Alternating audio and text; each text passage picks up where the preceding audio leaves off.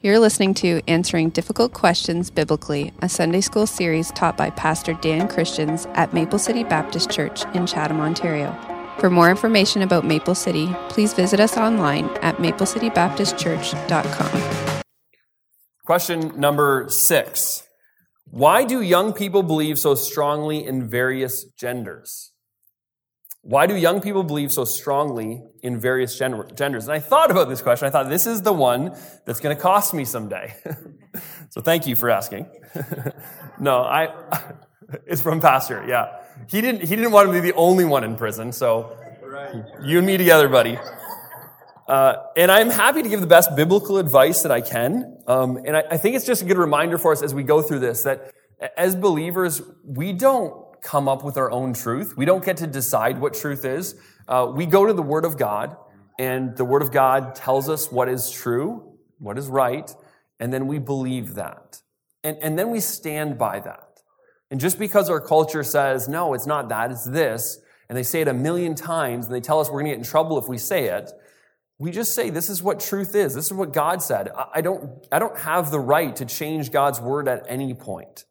And so, I'd encourage you, as you think about these difficult cultural questions, just continually go to the Word of God and let Him guide you to truth, and then stand on it firmly.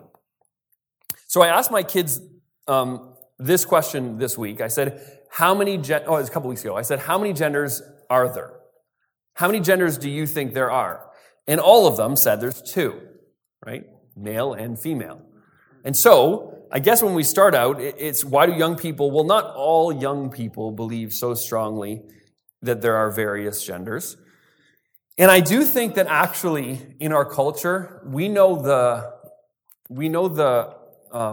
story we're being told of what we're supposed to think, but I think all of us, including those who will accept anything that they're told to accept, still struggles to understand what's happening.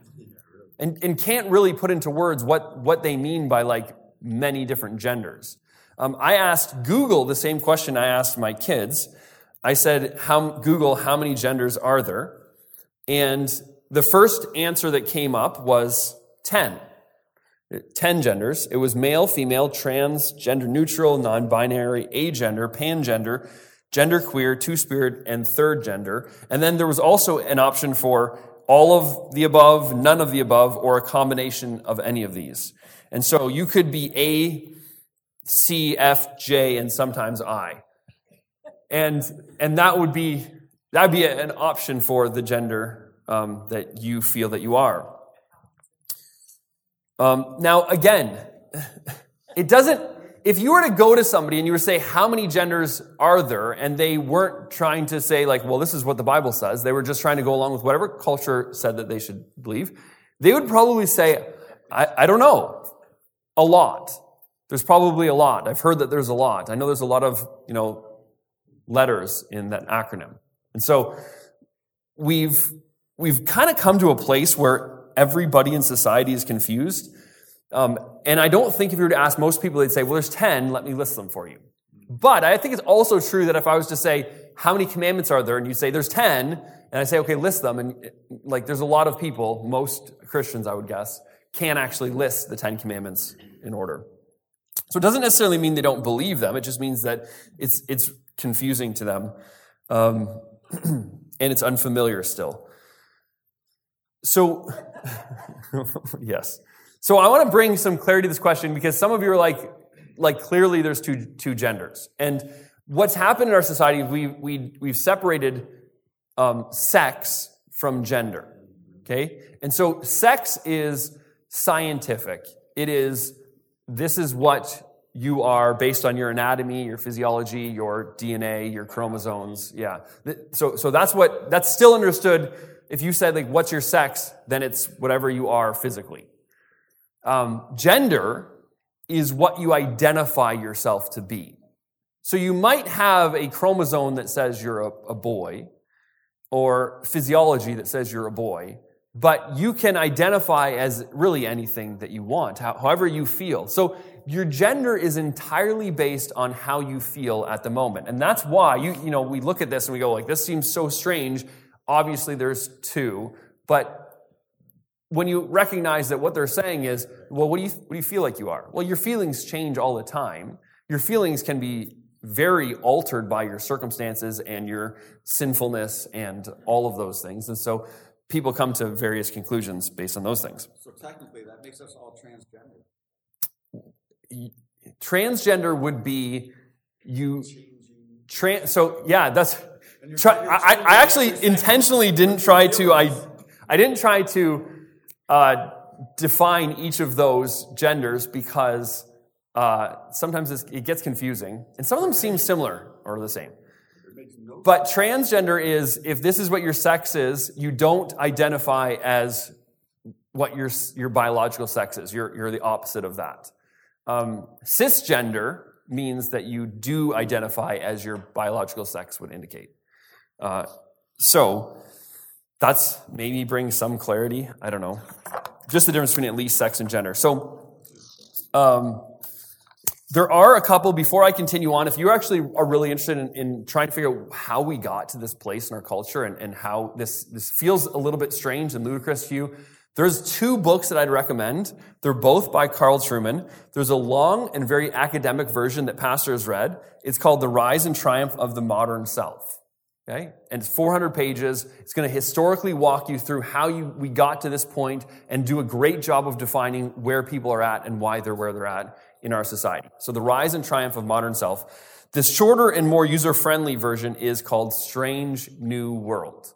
And if you're just really first time interested in this question, that's probably the one for you, Strange New World, and that'll help you get a bit of the historical understanding, and then it'll help you kind of navigate through the culture that we're living in and its sexuality in I think, a biblical way.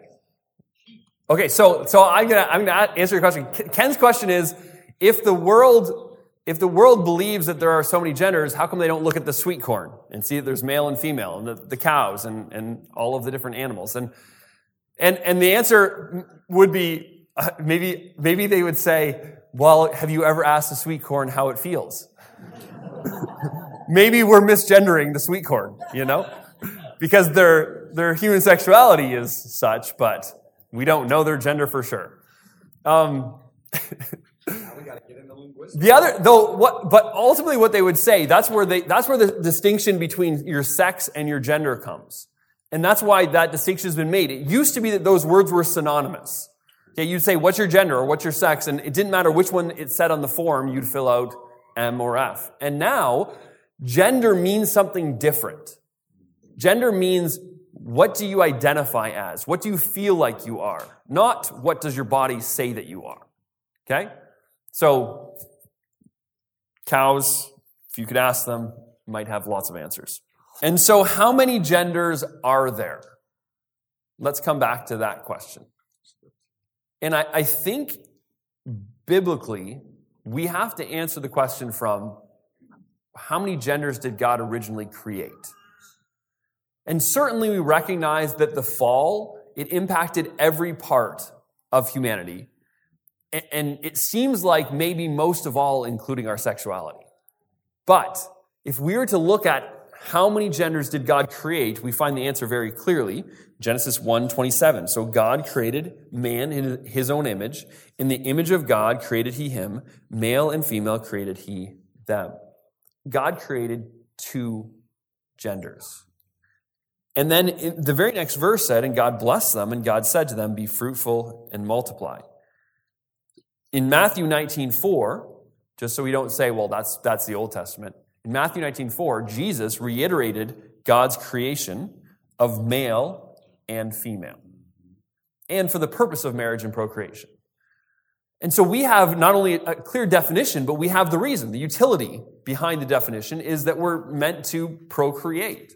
Now, that's certainly not the only biblical reason for marriage, and it's not the only reason for relationships and all those things. So don't hear me wrong. I'm not saying if you can't procreate, if you haven't procreated, then you're not really married or doing your duty. That's not the case. But when God created the 2 genders, that was the reason. That was the driving force behind the 2. And so, why do people believe so strongly otherwise? How come, if God made it clear, and it looks pretty clear from a scientific standpoint that what God said is true, why have we come to a place where when you list your gender, you've got 100 options? Freeze them if they're killed. And I think the answer is found once again back in Romans. And we've already gone to Romans chapter 1, but if you would commit like Romans 1 to memory, or at least know that chapter well, it will serve you well when you seek to understand the culture that you live in. Romans 1:21 says, because although they knew God, they did not glorify him as God, nor were they thankful, but became futile in their thoughts, and their foolish heart was darkened. And again, we're confronted with a group of people who know God, like deep in their heart, there's this knowledge that there's something more. They know that there's a God out there, but they don't want to serve him. They don't want to be grateful to him. They don't want to live for him. They want to live for themselves. And so they don't glorify him as God because they found something else to glorify. Instead, they glorify themselves as God. And so as a result, they became futile in their thoughts, and their foolish heart was darkened. So if you've ever had this experience when you talk to somebody, and it's like, I can't wrap my brain around the way that you're thinking. It seems like not even just unbiblical, but like it makes no sense at all. Maybe that's a result of futility in their mind and foolishness in their dark hearts. Verse 22, professing to be wise, they became fools, and changed the glory of the incorruptible God into an image made like corruptible man, and birds and four-footed animals and creeping things. Therefore God also gave them up to uncleanness in the lusts of their hearts, to dishonor their bodies among themselves, who exchanged the truth of God for a lie. And again, that's the exchange that's taken place, not necessarily a clear and a change that they're conscious of. But as you get rid of God and you push God away and you put yourself on the throne of your life and not God, then you start to exchange all of his truth for a lie. You have to. You can't continually to believe all these things that God said is true and then live the life that you've chosen to live. They worship and serve the creature rather than the Creator, who is blessed forever. Amen. For this reason, God gave them up to vile passions. Okay, so you've got your heart, you've got your mind, and now you've got your actions all impacted. For their women exchanged the natural use that is against nature. Likewise also the men, leaving the natural use of the woman, burned in their lust for one another, men with men committing what is shameful, and receiving in themselves the penalty of their error, which was due. And even as they did not like to retain God in their knowledge, God gave them over to a debased mind to do the things which are not fitting, being filled with all unrighteousness, sexual immorality, wickedness, covetousness, maliciousness, full of envy, murder, strife, deceit, evil-mindedness. They are whisperers, backbiters, haters of God, violent, proud, boasters, inventors of evil things, disobedient to parents, undiscerning, untrustworthy, unloving, unforgiving, unmerciful, who, knowing their righteous judgment of God, that those who practice such things are deserving of death, not only do the same, but also approve of those who practice them.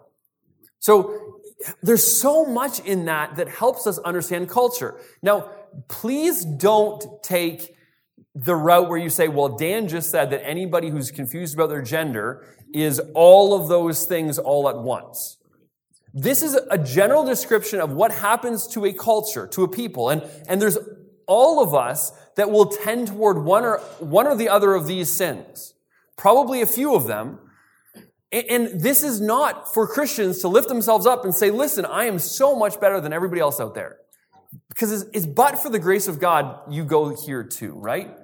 It's only God's grace in your life that has helped you to not have the foolish mind and the darkened heart and all of those things. It's not your goodness or your brilliance that has led you to the position that you're in right now. It's God, His grace, His Spirit, His Word. Amen. So, having said that, the last phrase, when it talks about they know this is wrong, there's a part deep inside their heart that says this is not what's right. but they still approve of these things, and they approve of those who practice them. In other words, it's a group of people who have chosen the wrong path, and now they're celebrating it, and they're celebrating those who celebrate it. Does that not sound like what we live in today? We're actually at the point where it's not only you approve of those who do them, but you disprove of those who don't, who won't. And that's kind of where we're at. And so this is a summary of our culture. It's not a statement on an individual. And this is us without the grace of God. Absolutely, Rebecca. That's a great point. I don't know if I can summarize everything Rebecca just said if you didn't hear it, but just the idea that as Christians, if we know the truth, then we need to be a place where people who are confused and maybe have gone down a different path have some place that they can look to and come to where they will be accepted and loved. It doesn't mean that all of their choices are accepted, but it means that as human beings, they're accepted and loved. And that is essential for the church to understand, because we have spent, I think, too much time as a church fighting against just like the sin, that we've demonized it to such a high extent in our mind that when we meet anybody who struggles in these areas, we just assume they're, this awful untouchable. And that's not right at all. Because first of all, you're not going to find the Bible taking their sexual sin and placing it on this pedestal way worse than your sexual sin. Because there isn't a person in this room, I'd imagine, who's never struggled with some kind of sexual sin.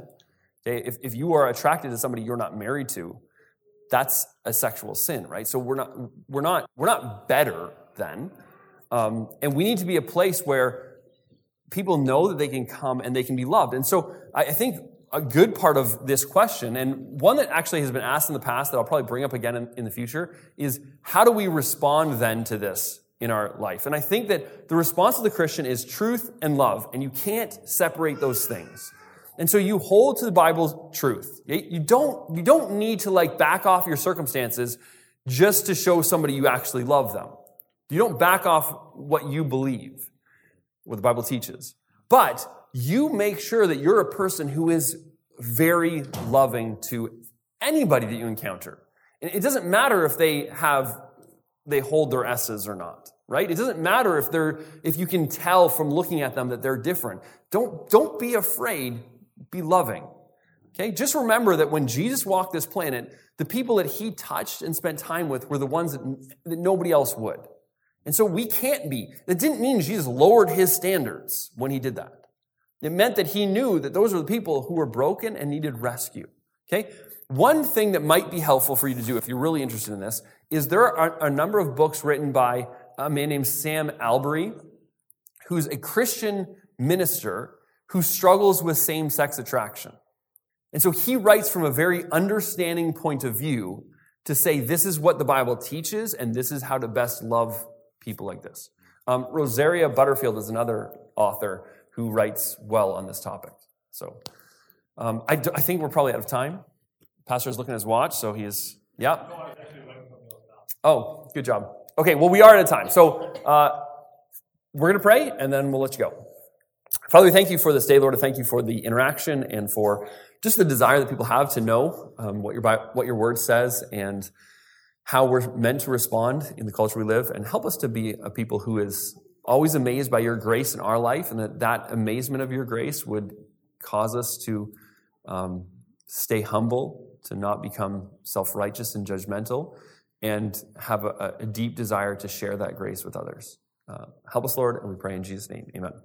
Thank you for listening. If you would like to learn more about what you've just heard or are interested in the ministry of Maple City, please visit our website at maplecitybaptistchurch.com.